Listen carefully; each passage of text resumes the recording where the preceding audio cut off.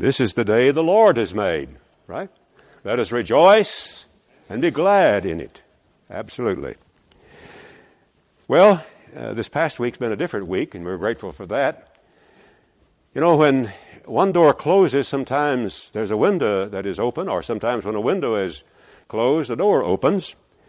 One of the things that we have done in the past in Cambodia is conduct leader care seminars that helps to get the word out into some of the house churches that have been established. Can't go over there anymore, so this past week we did it by another arrangement. We were able to do it by means of the internet, and it was a virtual seminar. I'm very grateful for that. I just wanted to report to you this morning that we had a little over 100 who came for that over a period of 4 days, and so we're very grateful for it and wanted to share that good news with you because the work is going forward there, and this is one of the efforts that contributes to it. It's just a reminder that the doors are not closed. We just have to look to the possibilities of doors that the Lord opens for us at this time. Let's pray together. Our Holy Father, we are grateful to you today that we can be together in the name of our Lord Jesus Christ, that we can come to bring worship and adoration and praise to you, the Almighty God. We bow before you and thank you that you are our Creator, you are our Redeemer, and you are our hope. And Father, today we ask especially your blessings to be upon your people, upon this congregation at this time. These have been difficult days, weeks, and months for the past year. And Father, we pray that you'll lead us out of this. Show us the way. Help us to be sensitive to the ways that you would have us to go. Help us, Father, to see the opportunities that you provide for us and be ready and willing to take advantage of every opportunity that is provided.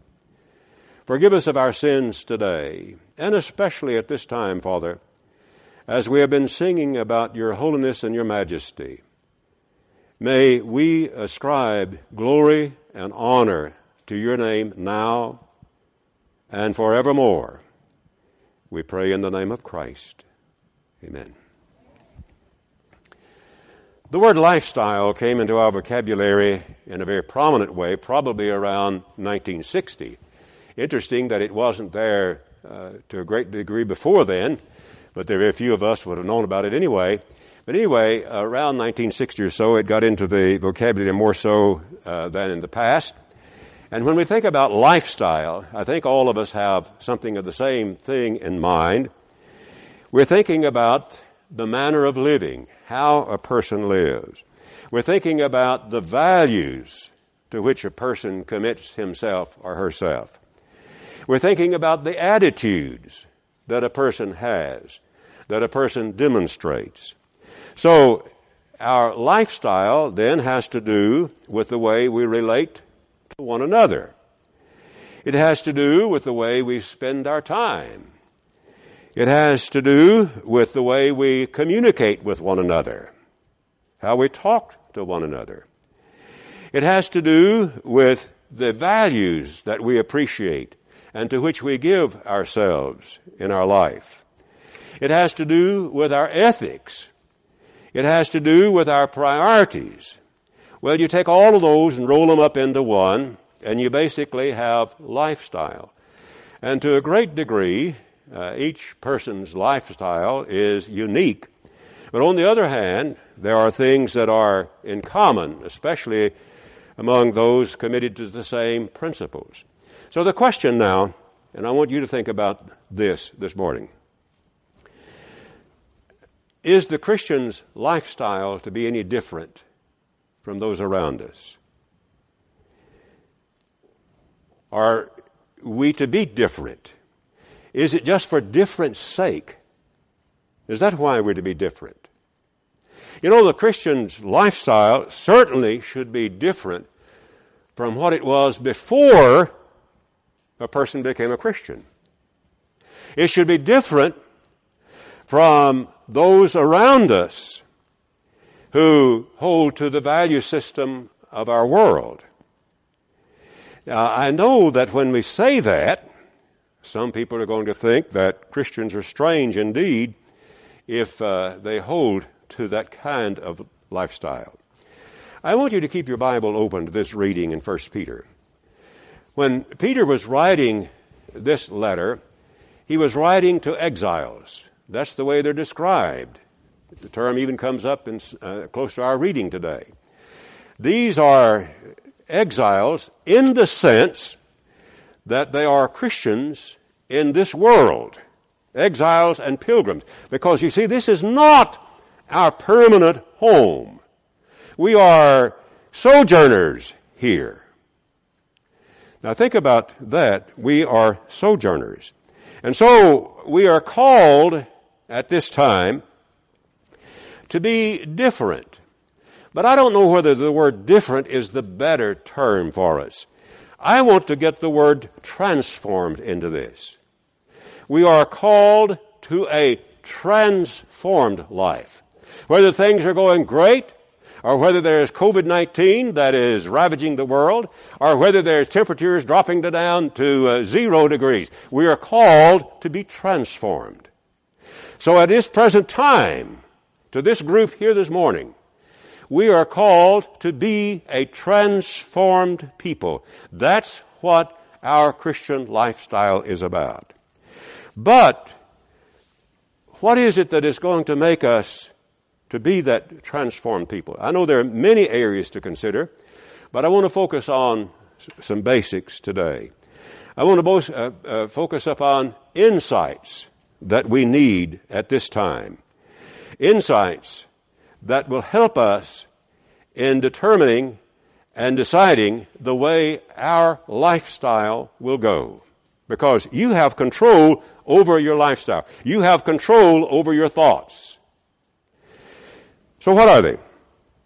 First, if you look at this passage as it is developed, you're going to see that we need a vision of God. I can't think of anything any bigger today to emphasize than for Christians, for us, to have a vision of who God is. You recall when Isaiah was called to the work of being a prophet in Isaiah 6, that what he discovered immediately is the way the seraphim were crying out, "Holy, holy, holy is the Lord God Almighty." And so today, I want to begin on this note. We have not emphasized adequately in this congregation or any other congregation that I know of the holiness of God. The holiness of God. Let's start there today. Our God is holy. And here in verses 15 and 16, notice now what Peter is calling for. Peter says, "As he who called you is holy, so you be holy." God who called us is a holy God.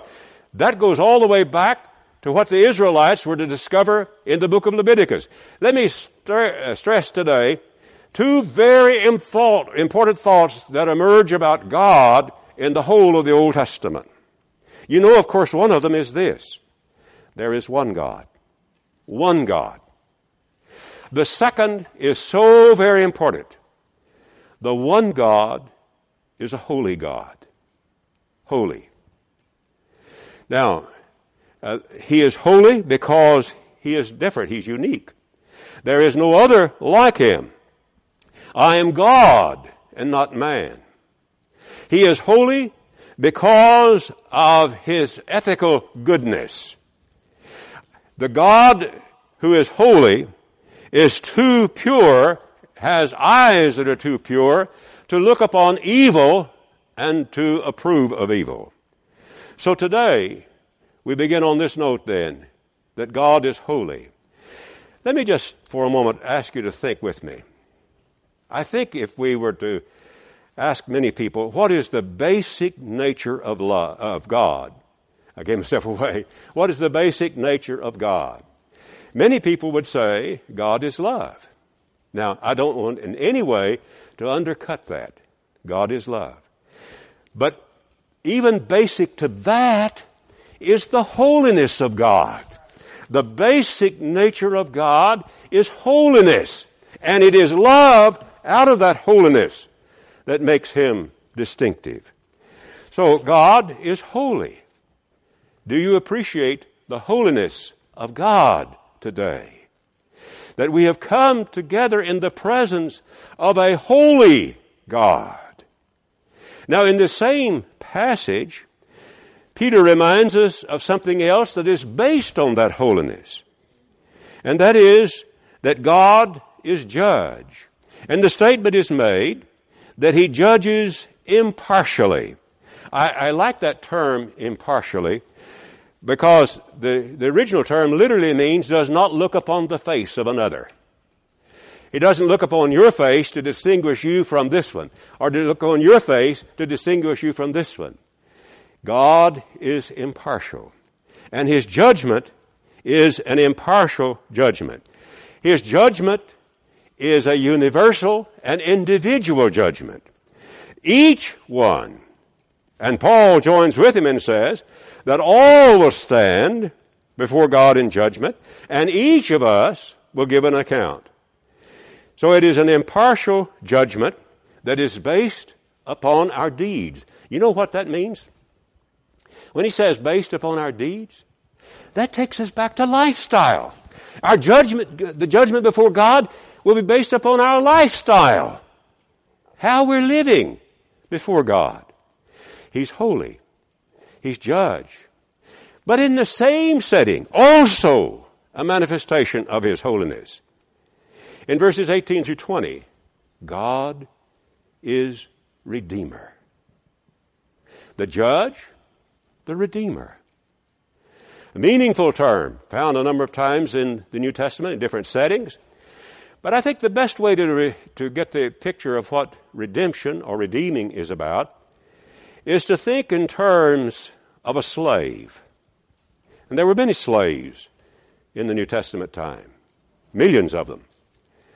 Now, it was possible for a slave to be released from slavery. How? By means of payment. So an adequate payment could be made, and a slave could be released.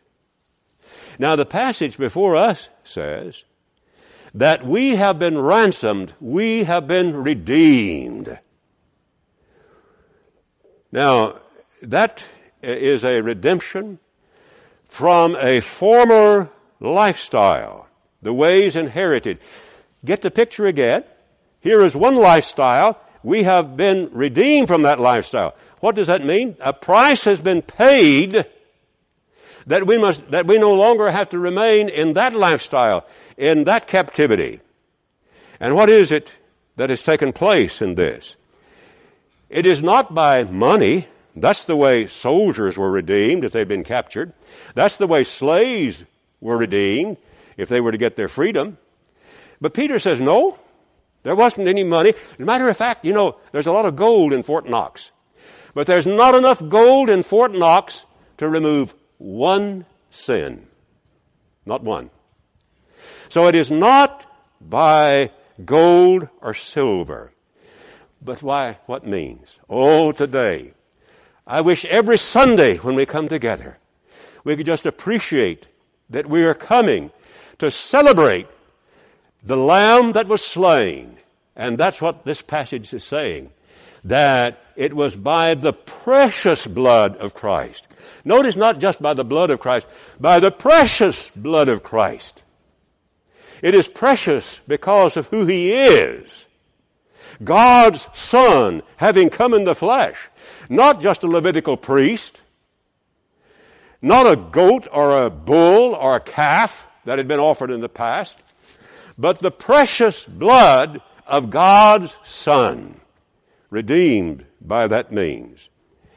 And that is designed according to what God had purposed. It isn't something that just happened all of a sudden.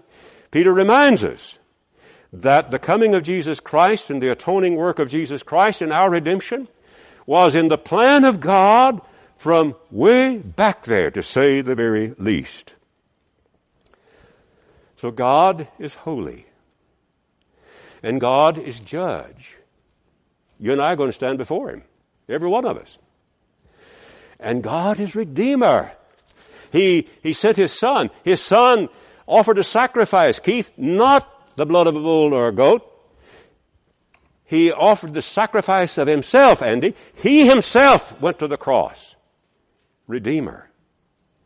And as the Redeemer, He is our resurrection power. This same passage reminds us that we are believers in God, aren't we?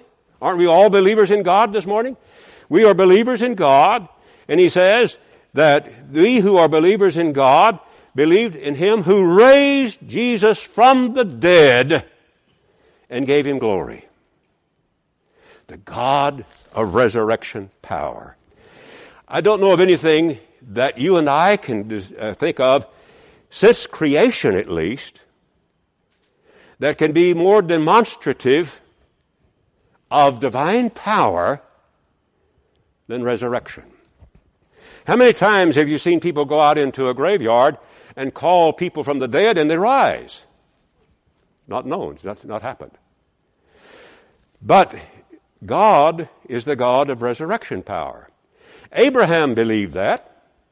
And if you have the kind of faith, as we were talking about last week, that Abraham had, you have the kind of faith in God who gives life to the dead and calls into existence the things that are not seen.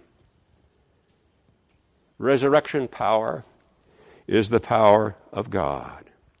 And so, what's the meaning of that? Paul says that means that we don't rely on ourselves, but on God who raises from the dead. I want you to get a picture, a vision of God today.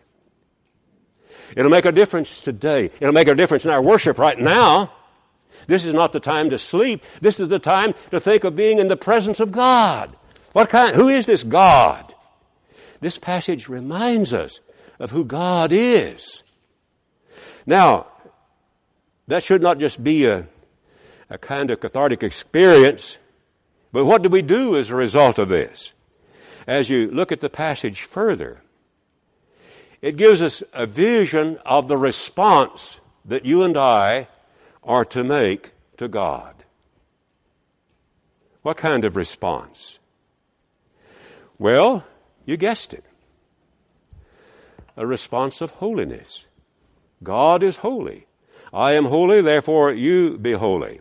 And in verses 14 and 15, as obedient children, don't be conformed to the passions of your former ignorance. Don't be conformed, but be transformed into the likeness of God, of Jesus Christ. The standard for us today is God. He who called you is holy. Look to Him. I have known some very good people in life, and I appreciate all of them so much. None of them would ever claim perfection. All of them sought to live close to the Lord and be faithful to Him. I'm grateful for them that they would point me in the direction of God.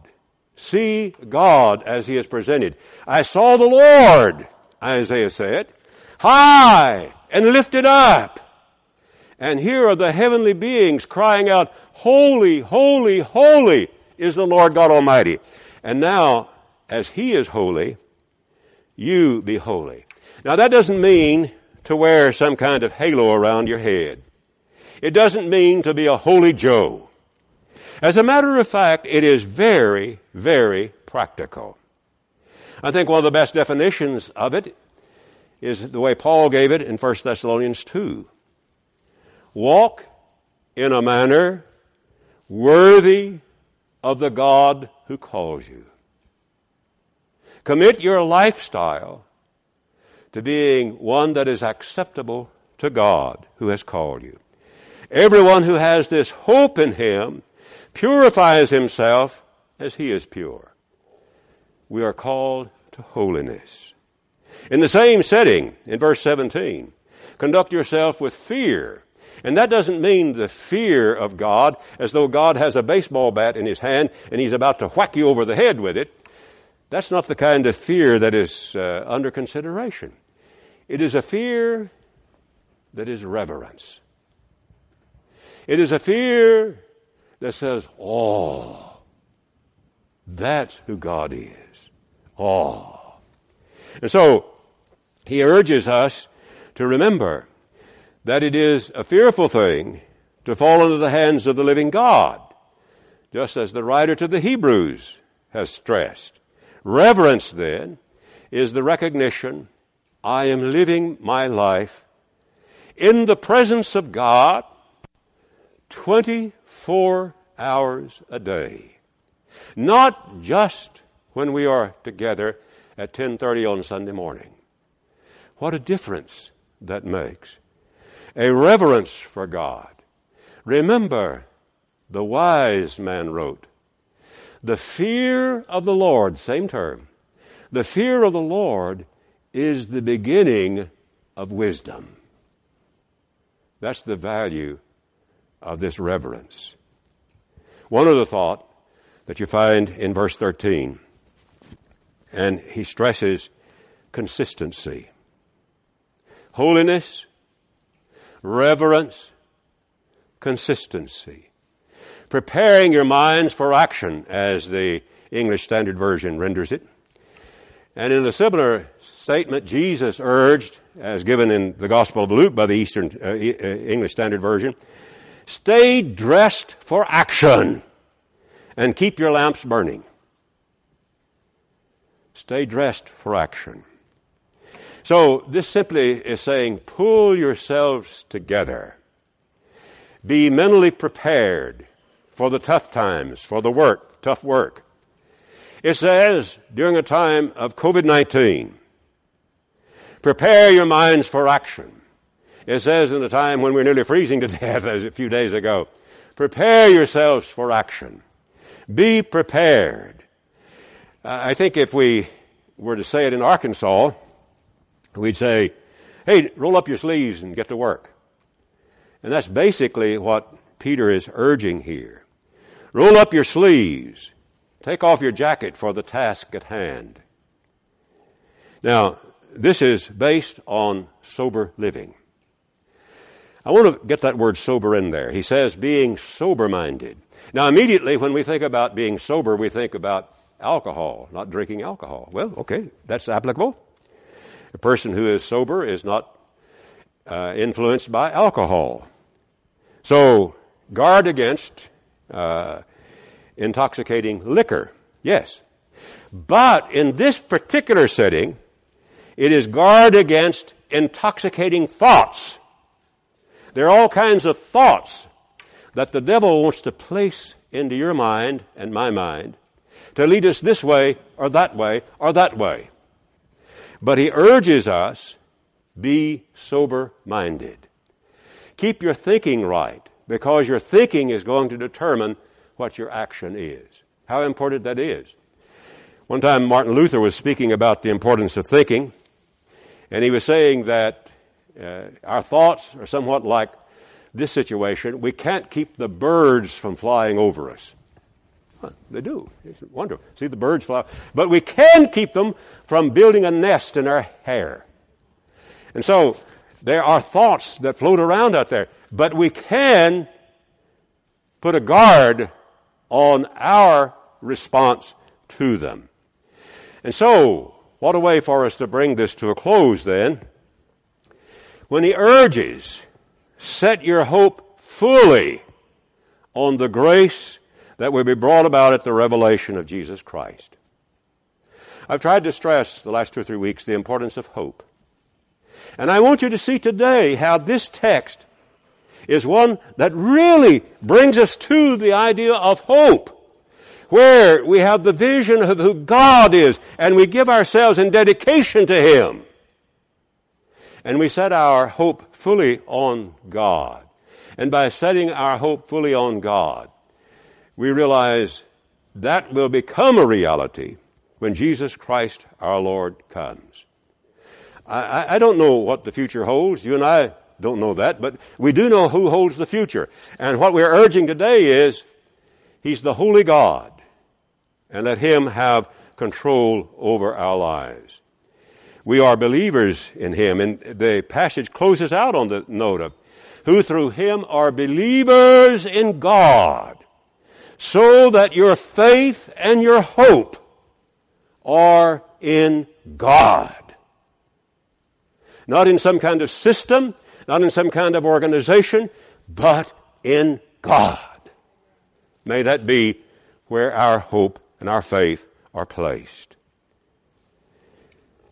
We see who God is, and we get a vision of how we ought to respond to Him. You may have heard of Robert Frost, a New England poet. Sometimes I have difficulty understanding some of his poems, but I understand that's not any fault of Robert Frost. I like this one. I shall be telling this with a sigh, somewhere ages and ages hence. Two roads diverged in a wood, and I took the one less traveled by, and that's made all the difference. I don't know exactly what Frost had in mind there. But I'm saying today that when we take this road of our committing ourselves to God, it may be the road less traveled by, but it makes all the difference now and in eternity. So, you and I can be different because God has made a difference in our lives. And I urge you today to commit yourselves to Him, to that lifestyle that honors the holy God. Jesus makes it possible for us to have our sins removed by that shedding of blood that we've seen earlier. As we're baptized into His death and raised to walk in newness of life, He makes that possible.